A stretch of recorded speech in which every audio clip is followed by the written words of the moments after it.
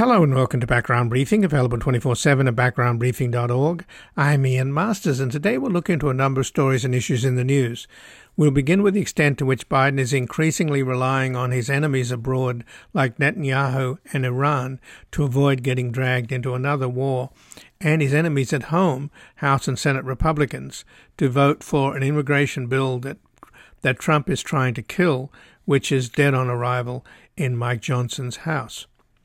Joining us is Andrew Feinberg, a reporter covering the White House and Congress for The Independent, where his latest article, which we will discuss, is As Crises Mount, Biden's Hopes Rest Increasingly in His Enemies' Hands. Then we'll examine further the tinderbox in the Middle East as the U.S. steps up strikes on the Houthis in Yemen, and speak with Stephen Simon, who served on the National Security Council staff as a senior director for Middle Eastern and North African affairs from 2011 to 2012. He also worked on the NSC staff from 1994 to 1999 on counterterrorism and Middle East security policy, and these assignments followed a 15-year career at the United States Department of State. Currently a fellow in international affairs at the Massachusetts Institute of Technology, he is the co-author, among other books, of The Age of Sacred Terror, and his latest book is Grand Delusion, The Rise and Fall of American Ambition in the Middle East. We'll discuss his article at The Atlantic, Netanyahu Should Quit. The U.S. can help with that. Then finally we'll investigate the disconnect between Biden's increasingly celebrated economic numbers that are getting praise from the chairman of the Fed and even Trump's former economic advisor, and how voters feel about the economy. Joining us is Pavlina Tcherneva, a professor of economics at Bard College and a research scholar at the Levy Economics Institute. She is also the co-editor of Full Employment and Price Stability, The Macroeconomic Vision, and her latest book is The Case for a Job Guarantee. And before we begin, we are asking you to help keep Background Briefing completely independent, commercial-free and corporate-free without paywalls or constant fundraising, as we keep providing you with a daily briefing which is free to the public and accessible to all those who are not in a position to contribute. You can make a tax-deductible donation to our nonprofit foundation, the Public Truth Media Foundation, at publictruthmedia.org or at backgroundbriefing.org/donate. And thank you for keeping us on the air and online with this critical 2024 election year ahead, in which the fate and future of American democracy itself will be decided. We are in a fight between those who no longer believe in democracy and those who have to defend it or see it die. We barely survived a coup attempt on January the 6th, and like Hitler, Trump is telling us what he plans to do. On day one, he will invoke the Insurrection Act and round up his enemies. So help us continue to seek out facts and information to awaken America's silent majority before democracy is trumped by fascism. And joining us now is Andrew Feinberg, who's a reporter covering the White House and Congress for The Independent, where his latest article is As Crises Mount, Biden's Hopes Rest Increasingly in His Enemies' Hands. Welcome to Background Briefing, Andrew Feinberg. Thanks for having me again. Well, thanks for joining us, Andrew. And, of course, you talk about the crises on the domestic front and the foreign policy front that Biden's facing. Obviously, I want to talk to you about the Senate Immigration, Ukraine and Israel bill. But let's start with the foreign policy landscape. It certainly does seem that Biden is counting on his enemies in as much as he's tied to Netanyahu, who seems to want to keep the war going in Gaza, to keep himself in power, and that, of course, is having Biden twist in the wind and making life difficult in the Middle East for America, where he's increasingly relying on the Iranians to restrain their proxies. So on the foreign policy landscape, there's no question that Biden is increasingly in the hands of his enemies. Yeah, I don't think that Mr. Biden or the White House, his staff, both political and the career civil servants at the State Department and at the NSC are ignorant of this. It just surprises me that he has let himself be in this position. Joe Biden has known Benjamin Netanyahu for decades. That does not mean they are friends. In fact, they are not friends, nor are they particularly friendly. And because Joe Biden was vice president under Barack Obama, he knows that Mr. Netanyahu almost takes pleasure in kneecapping Democrats, whether it was Bill Clinton during his first swing through as prime minister, or picking things up later with Barack Obama and going to Congress and denouncing that Iran nuclear deal and aligning himself politically with Republicans, an alignment, quite frankly, that has not abated, despite Israel and support for Israel being a bipartisan concern. The Netanyahu government has always been a government allied with Republicans, because that's who they have always believed will give them a freer hand to do whatever they want, human rights be damned. And because you have that added wrinkle of Mr. Netanyahu needing to stay in power, to stay out of prison, sounds familiar, you have a situation where he really shouldn't be presumed to be acting in good faith. And yet everything I've seen from the White House and the people I've talked to indicates that on some level, the president and some of the folks around him are suffering from what I call, a delusion, that there is an element of good faith here. And there really shouldn't be that, there should not be that presumption for Netanyahu, who was born in America. I'm not sure if he still has citizenship or not, but he understands the American electoral calendar, and he can read a poll. And it's really naive to think that he would not do what he can within reason to kneecap this Democratic president. Well, I think he would prefer Trump. That's no secret, right? He has hedged on that, but his extremist interior minister, Mr. Ben-Gvir, has said as such on the record in public, because it's believed that Mr. Trump would not be pressing them to go easy on the civilian population in Gaza, or anyone for that matter. So turning to the domestic front then, do you think that Biden has fallen into a trap with this immigration deal that's, already got two Democratic senators against it, our senator out here in California, and also in a way Menendez, who's also got his own problems. But do I think he's put himself in a trap?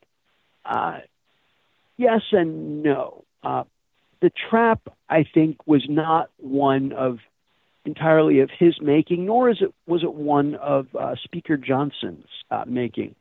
The trap, I think, was set by the left wing of his party during the Trump administration, when the opposition to anything and everything Donald Trump did on immigration was so loud and so overwhelming that the 46th president, Mr. Biden, had to reverse course and could not countenance anything close to that during the first few years of his administration. And because of that, he stuck with this day one immigration bill that he submitted, which was a non-starter in the Senate because of the effective supermajority requirement there.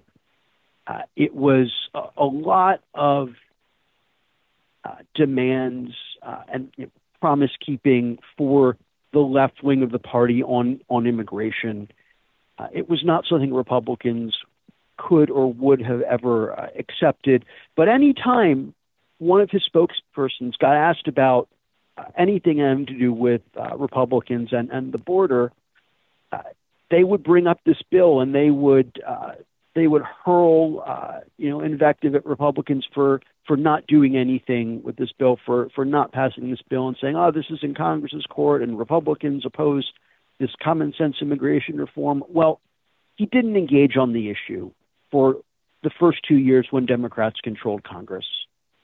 And he didn't engage on the issue for most of last year, even as the demagoguery got worse and worse and worse, and mayors from Democratic cities had to contend with Republican governors. sending migrants to their cities and making this a political problem for Democrats all around the country. And still, the Biden administration did not engage. And now it's a presidential election year. And because he felt he had to distance himself from Mr. Trump's demagogic and some would say racist stances on immigration, he never had the wiggle room to do something like this 3 years ago when maybe, just maybe, he could have gotten a bill through. And so now he's caught. And what makes it worse is this is now tied to Ukraine because for whatever reason, the White House was not able to message the Ukraine assistance that the U.S. was giving in a way that got past the fringe Republican discourse on Joe Biden cares about Ukraine's borders, but not America's borders. And that became a meme, so to speak. And Donald Trump, no friend of anyone opposed to Vladimir Putin, eventually got on board with this, opposing Ukraine funding, making it the de facto doctrine of the Republican Party. And now there's nowhere to go. And so now all of these things, foreign policy and domestic policy, hot button issues on which the election could rest, the people who have what you would normally think are logical reasons to be in favor of this legislation are opposed to it because, to put it bluntly, they care more about hurting Biden and doing their part to enable a Trump restoration than they do about the bigger picture.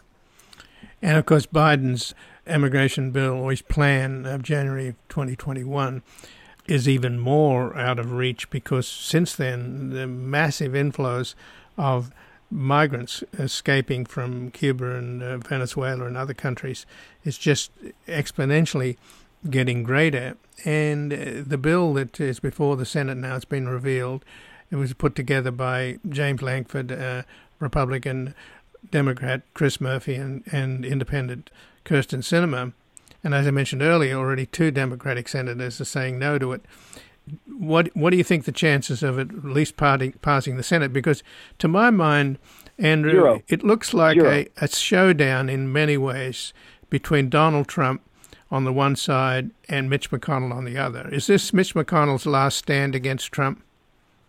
I don't know about that. I think even if you were to see Donald Trump win the presidency, Mitch McConnell would most likely have a better than average shot of remaining the majority leader because he knows how to count votes, he knows where the bodies are buried, and you're still going to be worse off crossing Mitch, even though some Republicans very aligned with Mr. Trump are feeling more emboldened to do so. In the long run, your career is better in the Senate if you don't get on Mitch McConnell's bad side. But this bill is most likely not going to pass that de facto supermajority threshold, and the lack of support from those 3 senators. You forgot Bernie Sanders in there opposes it for his usual doctrinaire reasons. He's of the left of the party, but Menendez and Padilla, their concerns are both personal and political. I think they are expressing their displeasure on behalf of the Hispanic caucus because the Hispanic caucus was largely not consulted when drafting this bill, frankly, because most of those members would have torpedoed anything that could have ever gotten the support of Republicans. And also, I think it's personal. They they weren't consulted. And senators tend to get upset when they're left out of negotiations, because every senator wants to be part of the room where it happened. They want to be in the room, and Mr. Padilla and Mr. Menendez were not in this case. And Mr. Menendez in particular has been very big on more opportunities for migrants, legal pathways, and this does not include DREAM Act, which would legalize permanently people who were undocumented but brought here as children by their parents, so through no fault of their own. This does make some allowances for folks who were brought here as children by parents on work visas, who then aged out of the window for them to legalize their own status on a more permanent basis. But the Dreamers, DACA recipients, and those who are not eligible for DACA are left out of this bill, and that's a problem for Mr. Menendez and Mr. Padilla.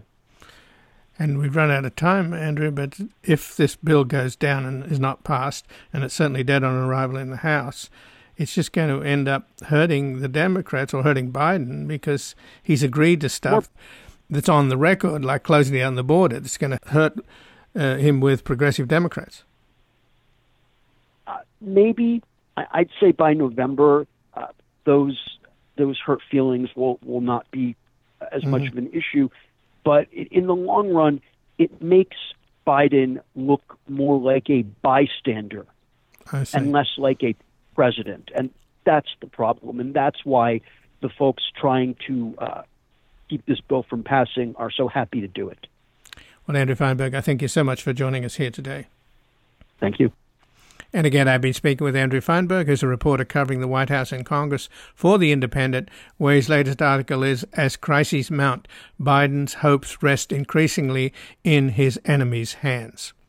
I'm going to take a brief station break. We're back examining further the tinderbox in the Middle East as the U.S. steps up strikes on the Houthis in Yemen.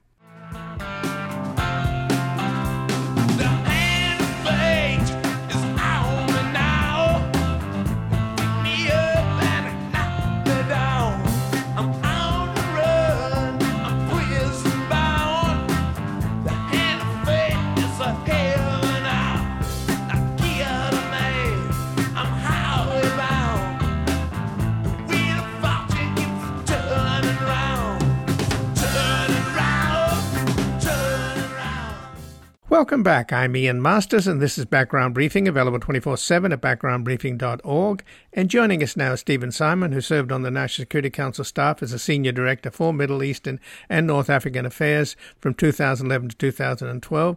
He also worked on the NSC staff from 1994 to 1999 on counterterrorism and Middle East security policy. These assignments followed a 15-year career at the United States Department of State. And he is currently a fellow in international affairs at the Massachusetts Institute of Technology, and he's the co-author, among other books, of The Age of Sacred Terror, winner of the Arthur C. Ross Award for the best work in international relations, and his latest book is Grand Delusions, The Rise and Fall of American Ambition in the Middle East, and he has an article at The Atlantic, Netanyahu Should Quit. The U.S. Can Help with That. Welcome to Background Briefing, Stephen Simon. Well, thank you. Glad to be here. Well, thanks for joining us. And in terms of getting Netanyahu to quit, I remember last time we spoke was just after October 7th attack into Israel by Hamas and its brutal consequences and the brutality that's led to this war. At the time, I think we were discussing the idea that if Israel's plan is to eliminate Hamas as stated, they better get it over with quickly, otherwise this thing's going to drag out. I didn't realize at the time that it's actually in Netanyahu's political interests to drag it out. I mean, the longer he's the leader of this war, I mean, he's polling at about 15% at home. Is that the cynical situation that we have now? Well, I think it's one of a number of factors, but it's not an unimportant one. It is pretty clear that he has a political incentive to drag this on, in part because it'll improve his chances conceivably so anyway, improve his chances in elections whenever they are held in Israel. And I think it's also true that he's betting, or at least hoping, on a Trump victory in November 2024 here in this country. And he views that development as important for his own survival in Israel, because Trump's election would guarantee renewed intimacy in the U.S.-Israeli relationship, an intimacy that's fast fading in the Biden administration. Well, there's a possibility, isn't there, Stephen, of Jared Kushner being the next Secretary of State? Yeah. Well, look, I think if Donald Trump is elected, U.S.-Israel relations will be extremely tight, but on a much narrower political footing in the United States, because there are interesting developments, not just in among Jewish voters in the United States, but also among evangelicals, where a younger generation of evangelicals is no longer as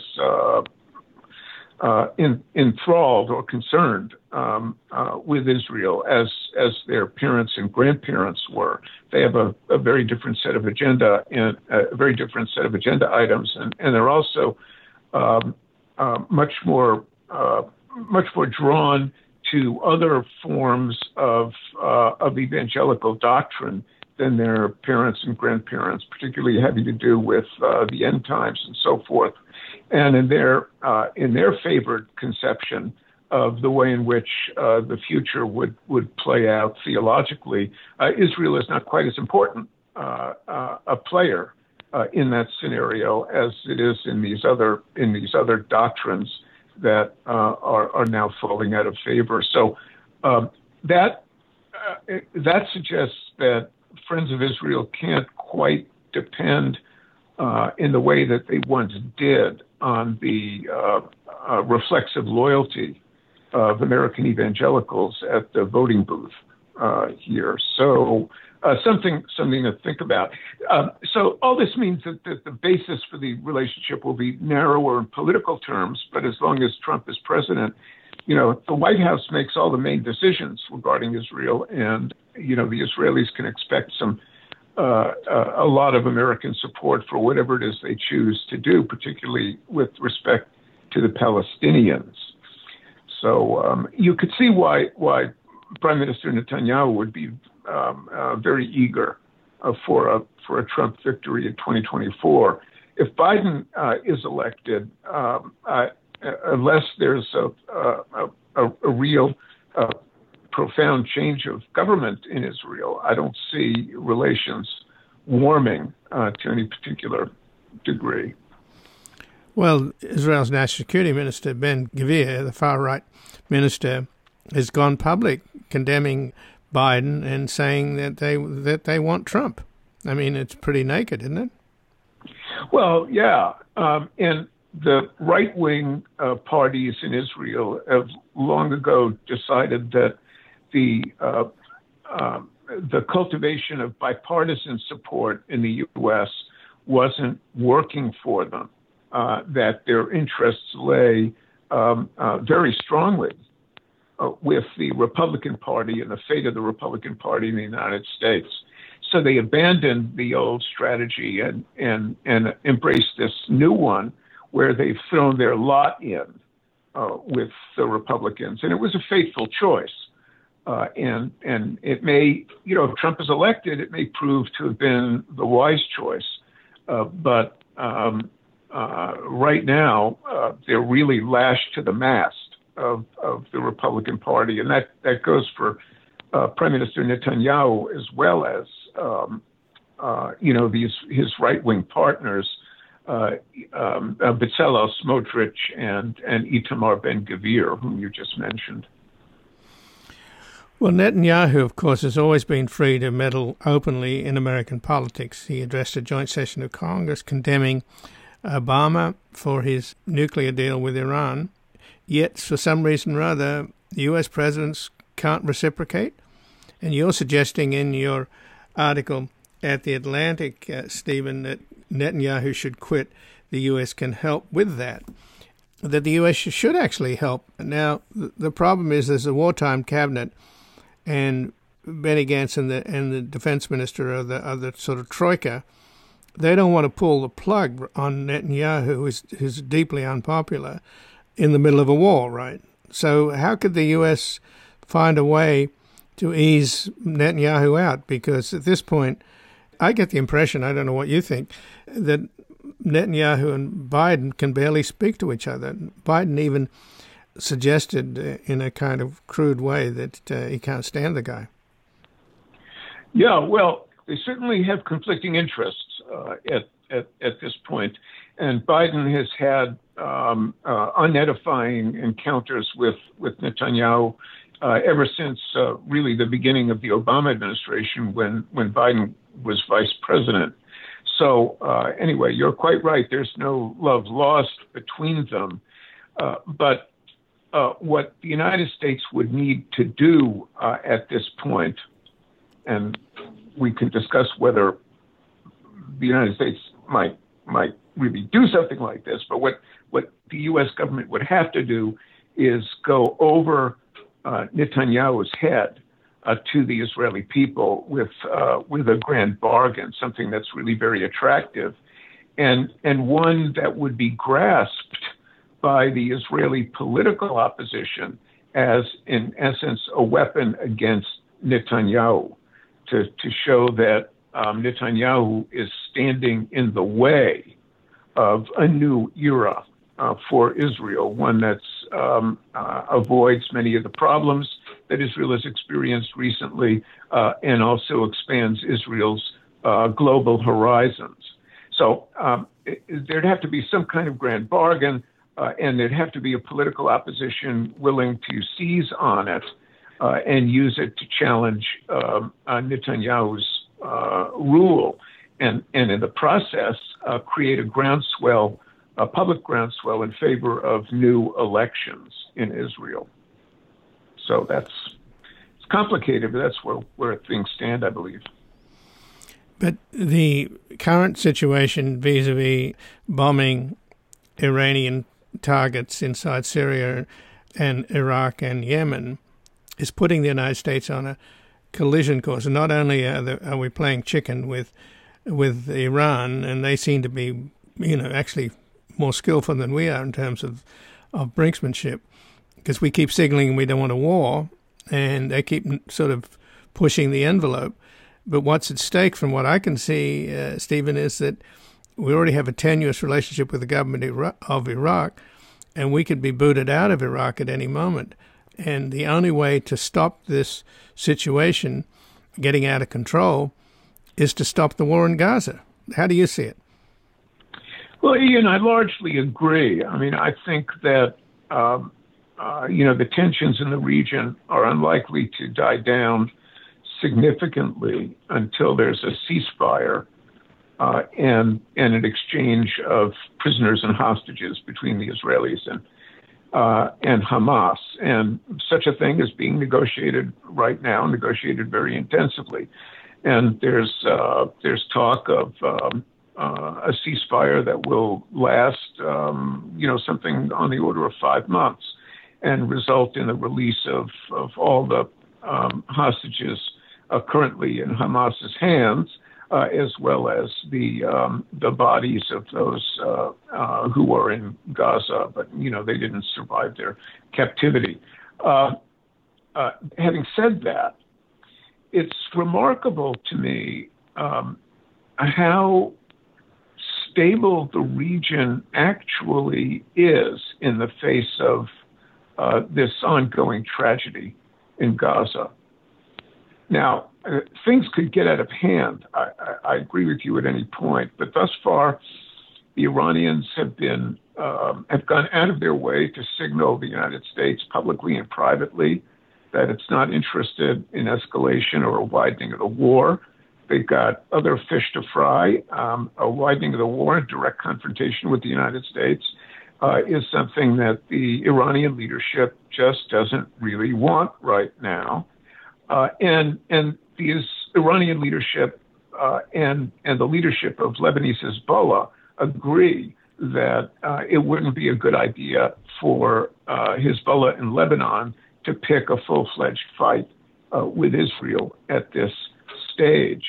In Iraq, the main groups that were seen to be responsible for the attack on Tower 22, the U.S. military installation in Jordan, just across the border from Syria, have pledged to halt their attacks against the United States. And they've made this pledge to the Iraqi president, al-Sudani. At the same time, al-Sudani has made it clear both to his domestic constituencies and to the United States that the U.S. military presence in Iraq will remain unchallenged, that the U.S. can stay. So that's a whole, again, to my mind, remarkable given the tensions over Gaza. And it shows the degree to which most players in the Middle East, with the exception of the Houthis in Yemen, really, want to stick to their knitting, deal with domestic problems and not get into wars that would be unpredictable at best and result in devastating losses at worst.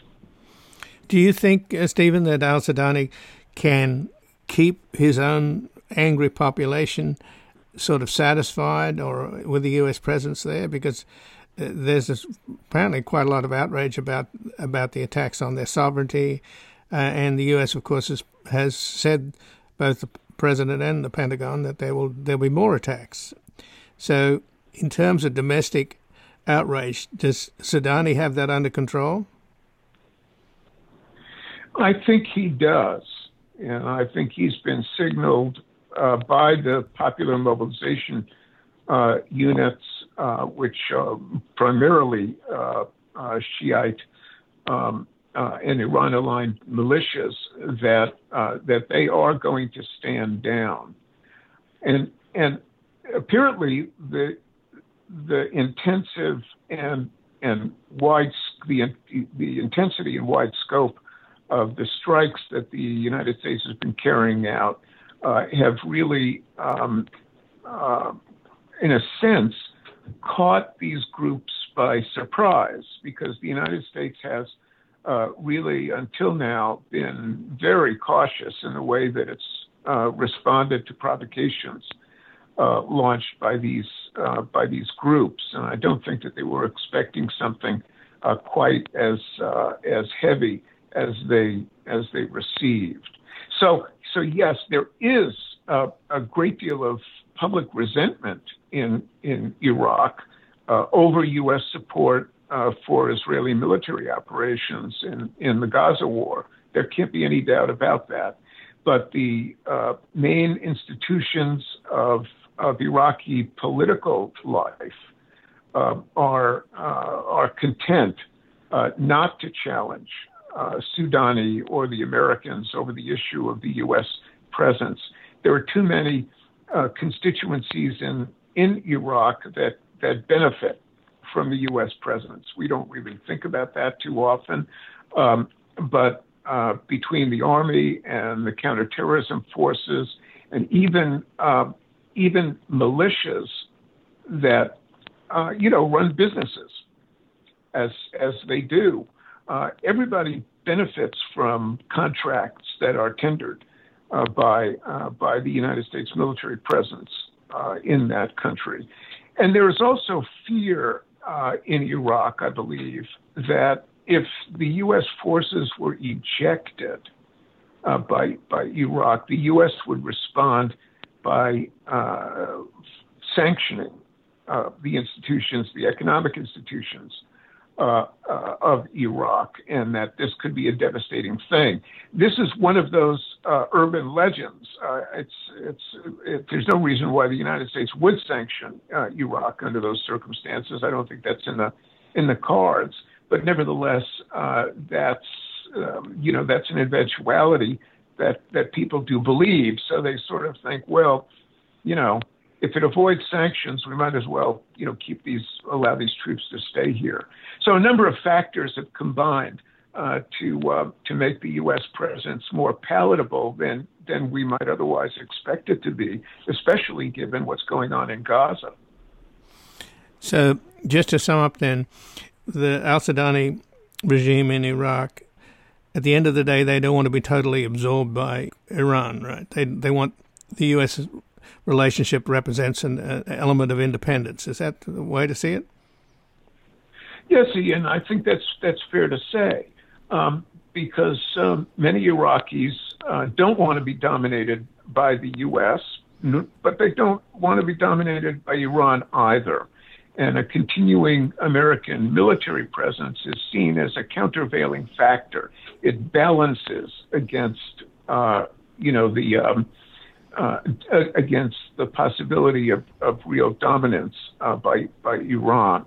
So, it's a good deal, really, in that sense, for Iraqis who really want to maintain an independent Iraqi course. So just to finish up, though, on Netanyahu, what are the chances of anything happening? Because as we've established earlier, Netanyahu wants to string this out. The longer the war goes on, the more he stays in power. So what's Biden going to do? He's twisting in the wind. Well, this is going to be a bit of a moment of truth, I think, for President Biden, whose inclination is to carry out sensitive diplomatic, exchanges quietly and behind the scenes. But Netanyahu is making it difficult for Biden to, do what comes naturally to him, because Netanyahu has taken this whole thing in a very public way and rejected U.S. Proposals very, very publicly.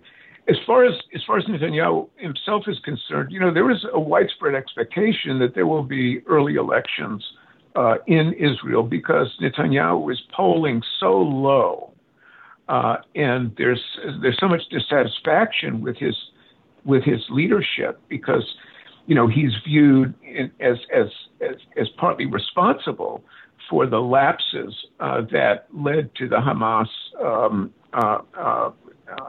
attacks of October 7th. So there's this thinking, well, there'll be a groundswell for early elections, and those early elections will result in Netanyahu's defeat, at least based on the polling thus far.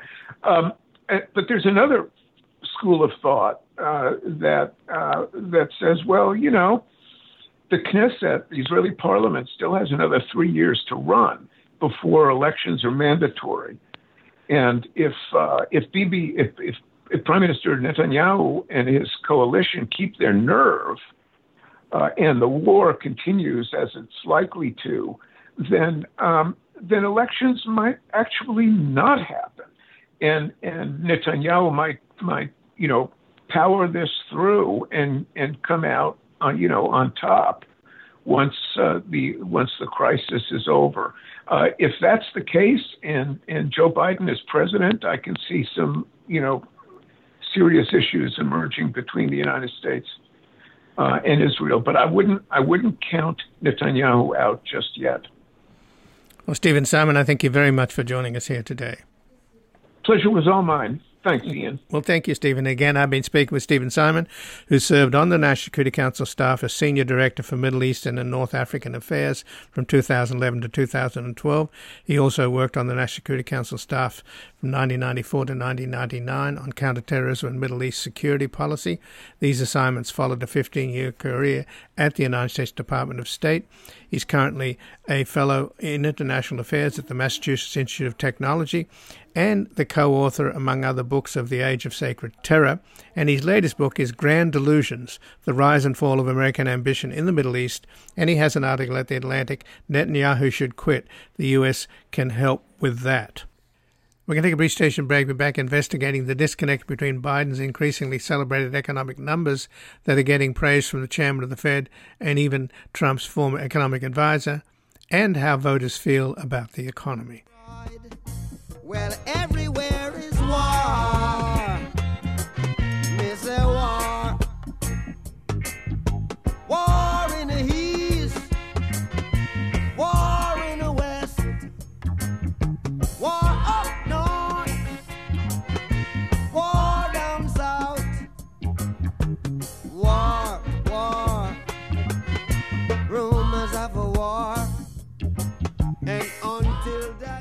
Welcome back. I'm Ian Masters, and this is Background Briefing, available 24/7 at backgroundbriefing.org. And joining us now is Pavlina Tcherneva, who is a professor of economics at Bard College and a research scholar at the Levy Economics Institute. She's also the co-editor of Full Employment and Price Stability, The Macroeconomic Vision, and her latest book is The Case for a Job Guarantee. Welcome to Background Briefing, Pavlina Tcherneva. Thank you for having me back. Well, thanks for joining us, Pavlina. And what do you make of this disconnect between all of these amazing economic numbers that are coming out now, where you've got even the chairman of the Fed, Powell, singing the praises of the Biden economy? It's almost like a miracle.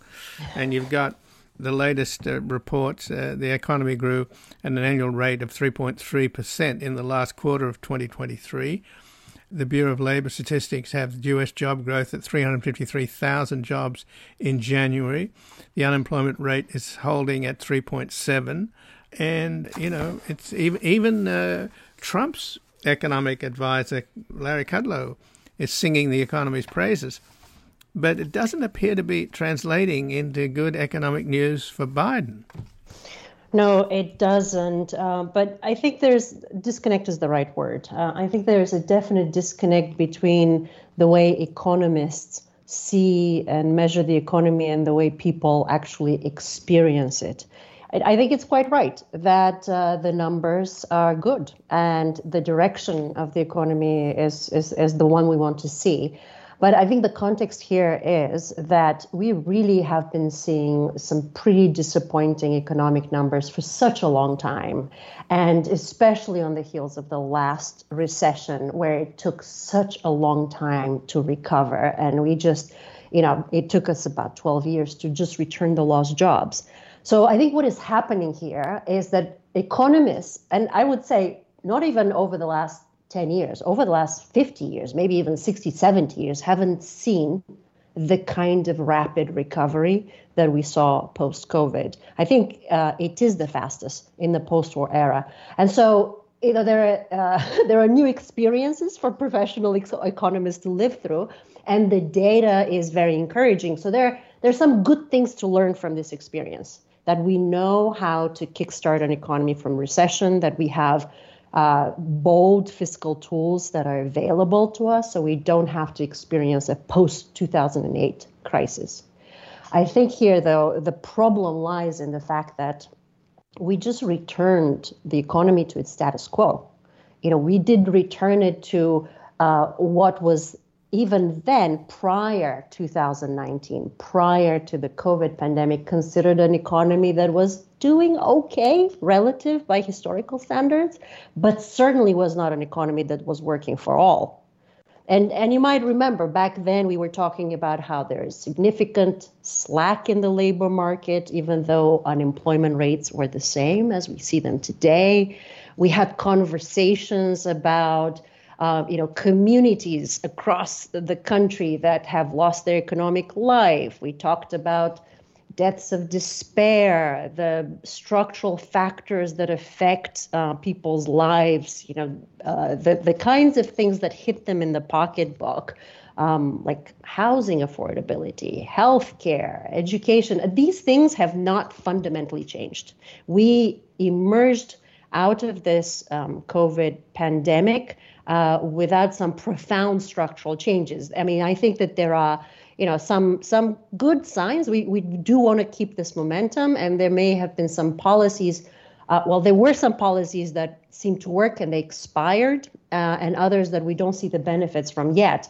But I think that basically that's the main message. We're back to the status quo, and folks are still experiencing the stresses of daily life, and there are far too many Americans that still live paycheck to paycheck.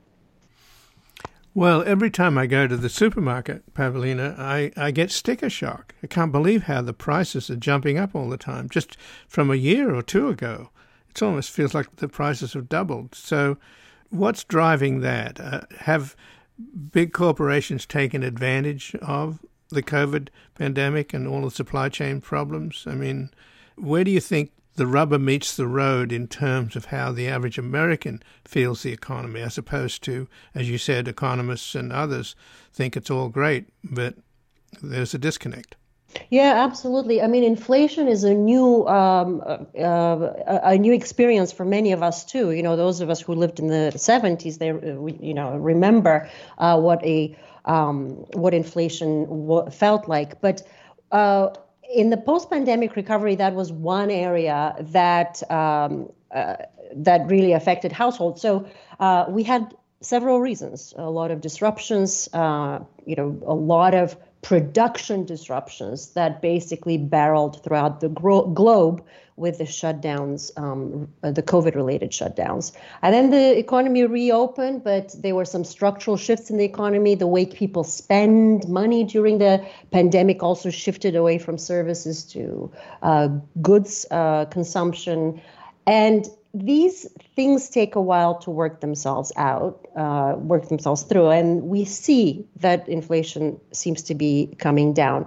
There is, I think, by now, good evidence that suggests that firms did take advantage of those disruptions. They did increase prices, knowing that consumers anticipate price increases and knowing that they will not turn away. So there are those effects as well that impacted prices. But we are seeing improvements on the inflation front. We are seeing that it's coming down. And I think it's also reflected in consumer sentiment. But this was a shock for a lot of households. So this is a new shock in addition to the shock of the public health emergency, on top of these other ongoing factors that just make lives difficult for households, like finding housing, and of course, some of the inflation that we saw impacted food and energy. So folks I wouldn't chalk up the anxieties to the inflation experience alone. I think that we just have, kind of deeper structural issues in terms of economic security. And while economies are celebrating the good trends, I think people are not cheering nearly as much because they are still trying to cover the basics, deal with the normal ongoing challenges of, maintaining family life. Well, Senator Elizabeth Warren and a number of Liberal senators wrote a letter to the chairman of the Fed about the high interest rates that are still there, even though inflation is coming down enormously, and that housing, particularly low-income housing, is totally unaffordable at this time. Do you see any possibility of that getting through to Powell? Well, I mean, if anything, Federal Reserve policy made that problem worse. In the name of fighting inflation, which I think was kind of the wrong-headed approach to increase interest rates and therefore the costs of borrowing, that actually made housing less affordable. I mean, the APR for a 30-year fixed mortgage hovers around 7.5%. I mean, these are really prohibitively high interest rates. So by no means is that helpful. So, there's some indication that perhaps the Fed will lower rates mid-year this year, but that is still not exactly what we're talking about. We're talking about a genuine shortage of actual physical housing, affordable quality housing, virtually in every community in the United States. So it's not just the credit affordability, but it's also the actual availability of housing. So I think a good housing strategy would go a long way to making things a bit better on that front. But there are other policies I think that we could look to as successful that quickly expired. For example, the expansion of the child tax credit during COVID. It was really a wonderful real life illustration of how quickly and rapidly we can cut child poverty. Just in 2021, child poverty fell by almost half. And then those credits expired quickly. And so families did experience, they knew what it meant to have that additional help. It's almost like, if you get on Social Security your first year and then the second year the government takes away the Social Security check. I think that was the kind of experience that a lot of families, low-income families with children had. They understood what it means to have a stronger safety net. Then they lost it. Now the government is realizing that this was a good policy. It could support families. They're trying to once again expand the child tax credit, but not nearly on the generous terms that we had during COVID. And Republicans are still insisting on maintaining work requirements. So it's also slightly more punitive than we had. So these are the sorts of things that I think people see that it is possible for the public sector to do something meaningful. And then when that goes away, I don't think we should be surprised that they are feeling anxious and not exactly enthusiastic about the Biden economy. Right, and it's worth remembering, of course, that it was Senators Sinema and Manchin that killed the extension of the child tax credit that, as you point out, was so successful in bringing half of the American children out of poverty. Yeah, absolutely. So that's something on the Democrats, at least, well, on those two Democrats, I should say. But do you think given that Larry Kudlow, Donald Trump's White House economic advisor, has done this mea culpa, saying, how great the economy is, and also admitting that he got it wrong, and the Fed got it wrong. But do you think Larry Summers and also Jason Furman, are they going to admit that they got it wrong? Because they were the ones that were saying there's going to be a recession, the sky is falling, etc. Well, no, I'm not holding my breath, but I just hope that at a minimum, we don't hear any more talk of high unemployment rates, because you remember just a few months ago that was basically the recipe by Summers and Co. that to deal with inflation, we just have to put up with high levels of unemployment for a considerable period of time. And this is really where the profession fails, that we know and we have lived through this experience. We understand that we can maintain momentum. We can keep labor markets relatively, again, by comparison, strong. They can be much better in my view. And we don't have to sacrifice jobs to fight inflation, that inflation can be dealt with by helping the economy adjust through such structural shifts. So I think that's the main lesson. We absolutely do not need to inflict the kind of pain that they're prescribing. And so in the next episode, we need to be looking to other anti-inflationary measures. So just to go back there to the central puzzle, which is why this is not translating as electoral gains for Biden, who keeps sinking in the polls for some reason or other, is there anything that he should be doing? I mean, he's getting advice from Stan Greenberg and others to understand what you've been talking about. Don't say how great things are, but say, we're making improvements, because, as you pointed out, the average person doesn't necessarily feel as great about the economy as economists do. Yeah, exactly. And I would say not only say that we will keep the momentum and we'll make improvement, but try to kind of invoke the same Rooseveltian resolve that was part of the first campaign. I mean, this is what animates people. You might remember this with the Obama campaign. It was what animated folks with the Biden campaign.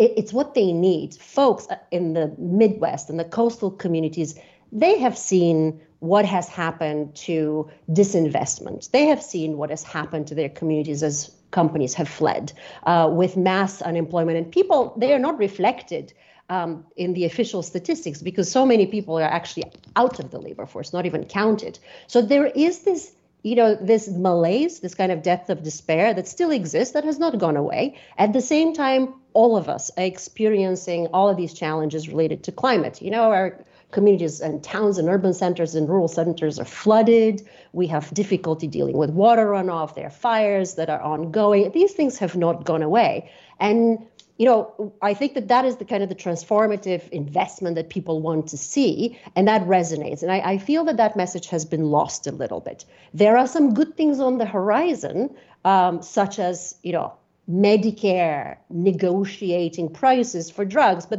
we will not see for another 2 years. So people are not feeling this. But where are the kind of plans for urban-rural revitalization, for climate action?